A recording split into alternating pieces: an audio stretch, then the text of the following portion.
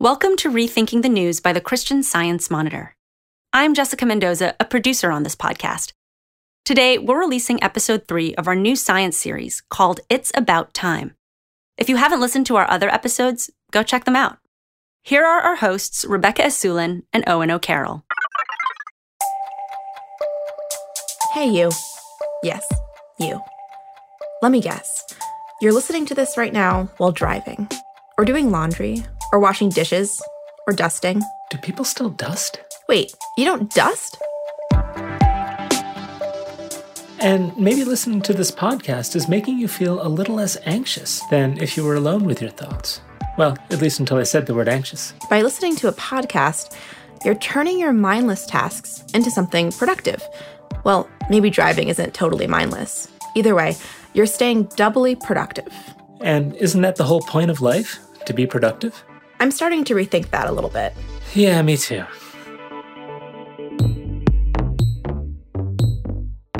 This is It's About Time, a series all about time. I'm Rebecca Asulin. And I'm Owen O'Carroll. In this science series, we interview experts on time. They'll help us unravel its mysteries. Because understanding time more deeply can help you make the most of the time you have.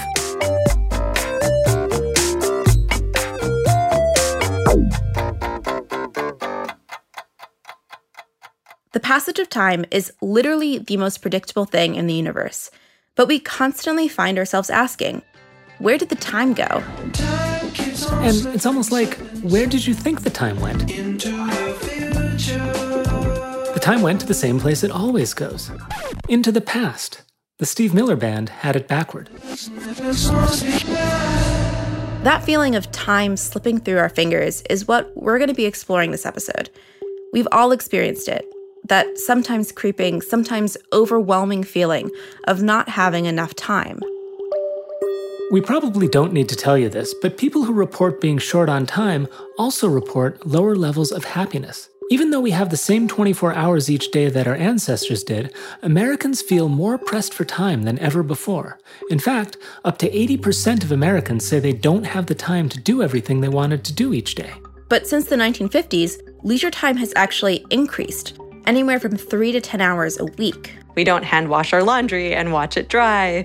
We can order takeout. These kinds of services like house cleaning are much more accessible to the kind of average person than they ever have been before, yet people are feeling increasingly overwhelmed by the demands of work and life. That's Ashley Whillans, a Harvard Business School professor who studies time and money. And so while objectively we have more time, people in my surveys and surveys conducted all over the world report feeling an increasing amount of time stress, which is this idea that people feel like they have too many things to do and not enough time in the day to do them. There are a lot of terms for that feeling. Time stress, time pressure, time famine, time poverty, and time scarcity. They're all tapping into something really similar, which is just you feel like you don't have enough time to do all the things that you want to do and have to do. They're really talking about the psychological experience of not having enough time. We see in our data that that matters more than work hours. You could work more or less hours and feel more or less stressed. So why do so many of us feel like we don't have enough time? Who feels that stress the most? And most importantly, what can we do about it? We have more time than ever before, but our time is more fragmented. Ashley says that one of the major causes of that fragmentation is right in our pockets. Cell phones, our technology was supposed to free us of all of these constraints, was supposed to free us from always having to be at the office. But now the office is with us 24/7 in our back pockets. And it creates this kind of attentional pull that can make us feel very stressed out. We are interrupted during the workday around 80 times. One study found that it takes more than 23 minutes on average for a worker to refocus after an interruption. Technology doesn't just make you task switch, it also makes you role switch, which creates goal conflict, a predictor of time stress. Goal conflict describes the feeling of doing something, but wishing we were doing something else, or feeling like we should be doing something else. We are in the middle of a workday, and we get a text from our partner. We are not only task switching, we're also role switching between our work and professional selves and our parenting selves or our partner selves. And then we go back to our work task, wishing we were actually not working at all, but spending time with our friends and family instead.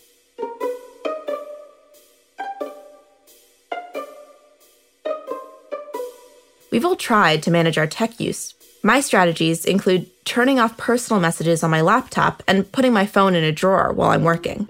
You know, I tried stuff like that too. I turned my screen black and white, that sort of thing. But it wasn't enough to stop my smartphone from distracting me. So I gave it up. I'm now the proud owner of a $60 used flip phone. So, has it helped? Do you feel like you have more time? I actually really love using it. It feels like an actual phone instead of a glass slab. I feel like not having an internet device on me creates a more solid boundary between my online and offline life. Okay, so do you feel like you have more time? No, not really. The time that I otherwise would have spent doom scrolling on my iPhone just got filled up with other stuff. But that other stuff is maybe better stuff. I don't check my phone when I'm playing with my kids or when I'm trying to fall asleep. Getting rid of his smartphone made Owen's time feel less fragmented, which helped a little bit with his time stress. But it didn't solve it. No single change is a magic bullet. In general, making one big decision like that can really help because it removes temptation completely. And that's just easier than making a bunch of smaller decisions along the way. It's very American to think that we should be accomplishing our most important goals in life, whether that's happiness or weight loss, all by ourselves. But the best behavioral data suggests that relying on willpower isn't such a great strategy. Really choosing into technology or into environments that encourage us to make happier and healthier choices is really the better way to go. But people don't always recognize that. And it can feel like it undermines your control. But if you're serious about changing your behavior, it's really interesting. You should rely less on willpower and more on situational strategies. Like before COVID, living closer to your place of employment, taking direct flights, having a rule around how many things you're going to say yes to. You want to create default environments or environments that will default you into more time affluence, less stress. Time affluence means exactly what it sounds like. You have enough time to do everything you want and need to do. Ashley says she gets asked one question probably most often. And yes, I also asked it. What's one thing we should do to become more time affluent? Ashley finds that question impossible because everyone's situation is unique. She suggests diagnosing your time stress problem by looking at moments in your day when what you want to do doesn't align with what you're actually doing. And trying to really get at the root of like where you're seeing these key discrepancies. Is it around work? Is it around personal time? And then on a daily basis, trying to figure out, can I start getting there by changing 5 minutes, 10 minutes, 20 minutes, 30 minutes of my behavior each day? It's sort of like exercise, right? It's not going to happen overnight.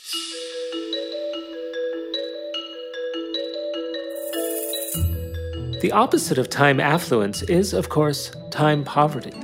And that brings us to one of the world's most time-impoverished demographics, working moms. I think for many mothers, parents, and women, they're carrying multiple dimensions of time. That's Leah Ropaner, a sociology professor at the University of Melbourne in Australia, who researches work, family, gender, and time pressure. COVID-19 has made everyone feel time pressure in the most insane, intense, and stressful way. But for women specifically, the time pressure has intensified in part because the kids have come home. We have put families into the biggest pressure cooker ever, and the result of that is everyone is stressed out. All of a sudden, all of those things that really weren't working are now really not working. At the very start of the pandemic, Leah ran a study of Australians and Americans. She found that women were feeling more time stressed than men. Several studies have found that women are, on average, doing more housework and childcare during the pandemic. They're also dropping out of employment at higher rates than men, either losing or leaving jobs or reporting fewer work hours. All this hits really close to home. I just got served tea by my wife, who has a doctorate from Harvard and is unemployed because of the pandemic. And so all this talk about traditionalization of these roles, I mean, that's exactly what we went through, right? We We were both working full time and our days stretched out to 12, 14, 16 hours as we traded shifts back and forth and the chores piled up and all that. And, we did it for a while, but then once the layoffs came, we've snapped right back into these traditional gender roles now. And, I have like 6 chores that I have to do in the week, all of which are cat litter related or trash related. Yeah, because people are just trying to survive. And sometimes this is what worries me, is that you go back to the default. And so in times of economic crisis, do people return to things that felt comfortable?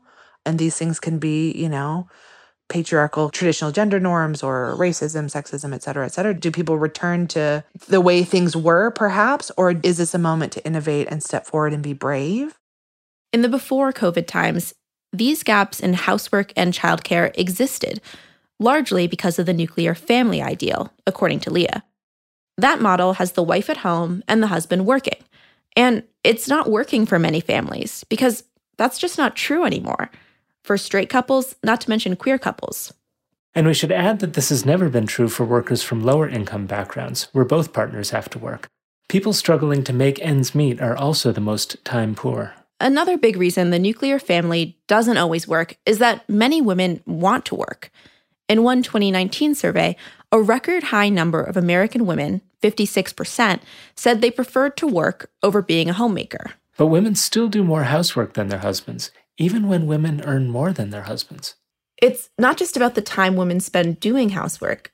Women also carry the burden of what Leah calls the mental load, the work of keeping track of everyone in your family's needs, planning for the future, weighing what's happened in the past. The difference between me doing the laundry and my wife doing the laundry, for instance, when I do the laundry, it involves taking stuff down to the basement and pushing buttons on various appliances.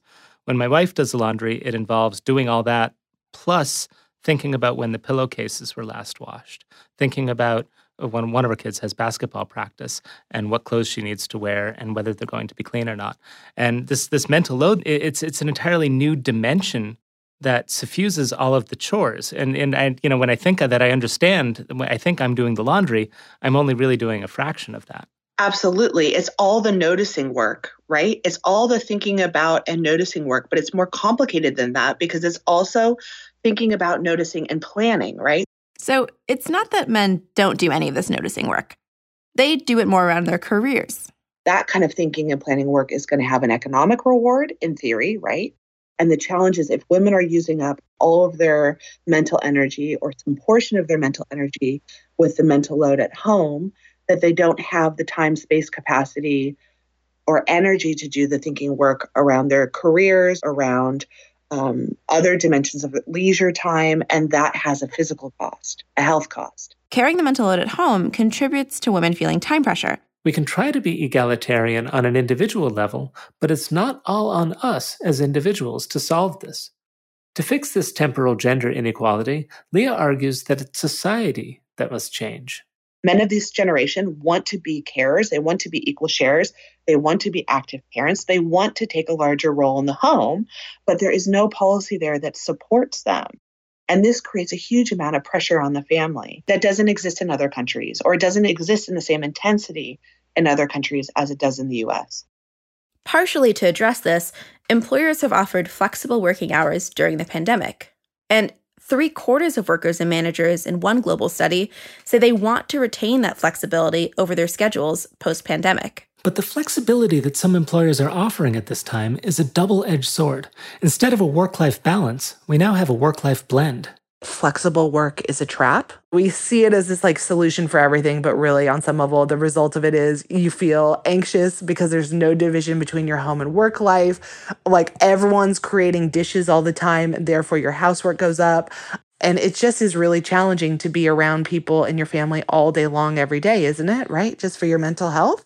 But perhaps the solution is to switch our evaluation of productivity less on work time and more on the actual productivity.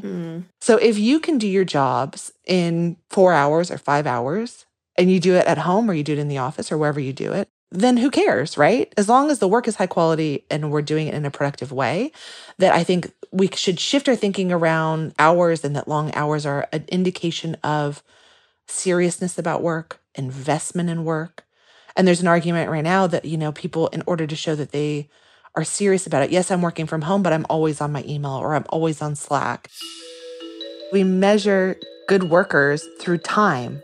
And being a good or ideal worker is about you're 100% available all the time, but there are always moments in which cultures shift, in which ideologies shift. And if this is a moment where people are thinking about these things, doing things differently, can we capture this moment as a way in which we shift this thinking while in our pajamas at home?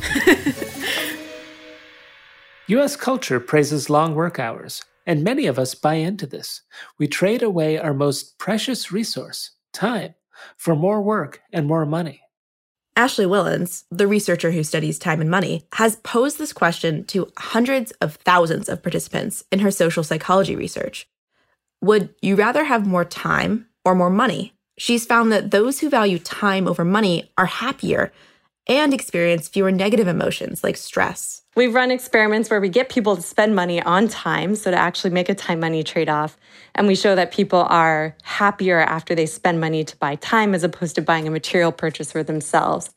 And the reason that people who value time over money tend to be happier is because they tend to prioritize social relationships, they volunteer more, they're more civically engaged, they work slightly fewer hours. How much money you have and your personality don't seem to determine the value you place on time versus money.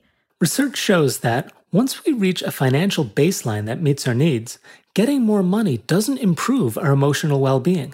Money can't buy happiness, but having enough of it does seem to protect against sadness. One study of millionaires in the Netherlands found that 40% valued money over time and would rather work more than have more free time. Even as we get wealthier, even as we become more stable, we don't necessarily change what we are doing or how we're spending our money. And this is a quintessential trap. I think so many of the students I talk with too are like, yeah, your ideas about time are great. I'll focus on time and social relationships when I hit X number, when I get this amount of wealth, or when I get this position. And this if-then thinking, this contingent thinking is really a slippery slope. Because when you hit X number, you're then around people who have hit Y number, and you start comparing yourself to those people, becoming even more materialistic. That same study of Dutch millionaires found that they were more likely to engage in active leisure, something like fishing. Even in leisure, the millionaires stayed busy. Okay, so what actually helps people enjoy their leisure? Ashley has a study for that too.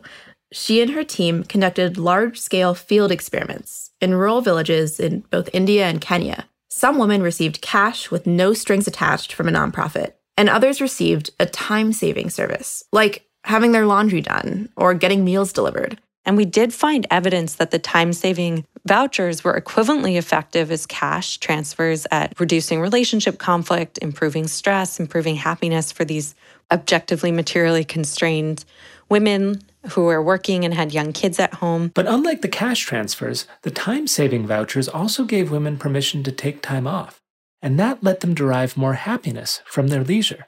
So it helped legitimize leisure for them. Except, even when we do have permission to not work, whether it's legitimate vacation time or what Ashley calls time windfalls, we don't always spend that free time in ways that will make us happier. Take the pandemic. People are not necessarily able to realize the potential time affluence gains of this moment. We're saving a lot of commute time, but not necessarily translating it into greater happiness. If anything, work has filled the spot where our commutes used to go. We don't have natural breaks or transitions. And now our work and our life are intimately intertwined because we're both working and living out of the same physical space. So, what are some solutions for those who are experiencing the time pressure but cannot wait for the entire world to change? That's Leah Rapaner again, the gender and time pressure researcher. I think the first step would be to go on a housework and mental load strike. Yep, a strike. The point is to figure out what's essential work and what just isn't. A strike can also show your family the work you're actually doing that might be invisible. Then what I think is essential is to actually catalog, to sit down and have a discussion about, okay, here's what actually needs to be done for the family and who's going to do it. Last Hanukkah, before the pandemic, I was home with my family. I spent all day cooking latkes with my mom and a 10-year-old family friend. Latkes are Jewish potato pancakes that you normally eat during the holiday of Hanukkah. And we'd use something like 5 pounds of potatoes to make the first batch of latkes. And I think both of my brothers at the same time were like, well, we want more. And I looked at them and I was like, okay, then you're going to make them. Get up. And I think Jonathan started to laugh. He was like, I can't cook. And I was like, yeah, you can. It's literally shredding potatoes. But like I put them all like in this assembly line. We made 5 more pounds of latkes. But I was still like the forewoman of this latke making. Yes, and that requires work, right? And the thing is, too, that there can be feigned incompetence. I don't do this well. You do it. The bumbling, incompetent dad is a staple of our sitcoms. I mean, it's one of the great legitimizing myths of American life. Whether it's Homer Simpson or whoever. I mean, there's this... oh my God, Marge probably does so much housework. Well, we're expected to be terrible at changing... I mean, I'm not great at it, but we're expected to be bad at all this stuff. Part of doing less is being okay with other people doing tasks differently.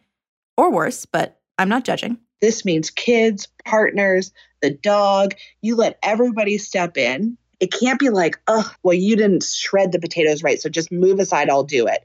That is the easiest way to box someone out of doing the work and to ensure that you're going to do that for the rest of your life. I almost did that to my brother, Jonathan, because I thought he was going to peel his finger off.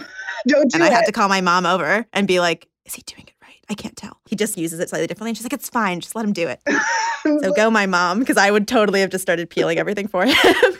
No, let him cut his finger off. Then he'll learn how to peel it the right way. And then what you have to do is keep fighting. I'm sorry to tell you this. You're probably going to have to reduce your work, and you're probably going to have to do this over and over, because the challenge with housework is that everyone's lives are busy. So we tend to go to our socialized default, and the workload creeps up. And women often step in ways that they don't even anticipate, because they can identify things that need to be done even before they need to be done, because they're superhuman. Or they were socialized into noticing everyone's emotional, physical, and work needs before they need to happen. To change this dynamic, we need to recognize it. And to be mindful of how we spend our hours and days. And weeks, months, years, and lives. I think it's good to plan what you want to do with your time. That's Ashley Willens again, the time and money expert. We walk a fine line. We want to be attentive to the value of our time. Yet when we're in the moment, we don't want to be thinking about the inherent value of our time. When we're on that beach, we want to just be present in the moment so that we can enjoy the time without feeling or wondering, rather, if we're getting all of the value out of it that we should be. Awesome. Thank you so much for your time. Haha. I know, it's so inevitable. So many bad time puns, like with every colleague and in everything I've ever written. Do you have one that comes to mind? Oh, no, I don't. But I always just like make quips like that. Like, well, it's about time we had this meeting, or like, I don't know. And everyone's like, wah, wah, bad dad joke. And of course, that brings us to the one great secret to comedy. Okay. What's the one great secret? Timing!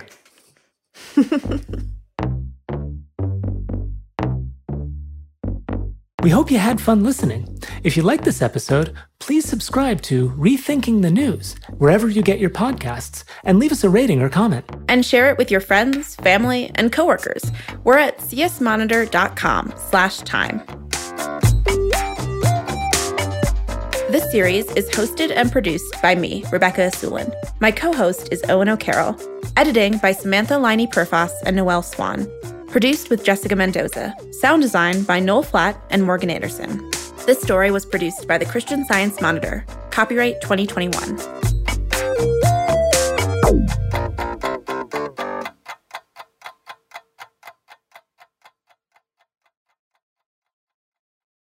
Do you know what my favorite time on the clock is? What?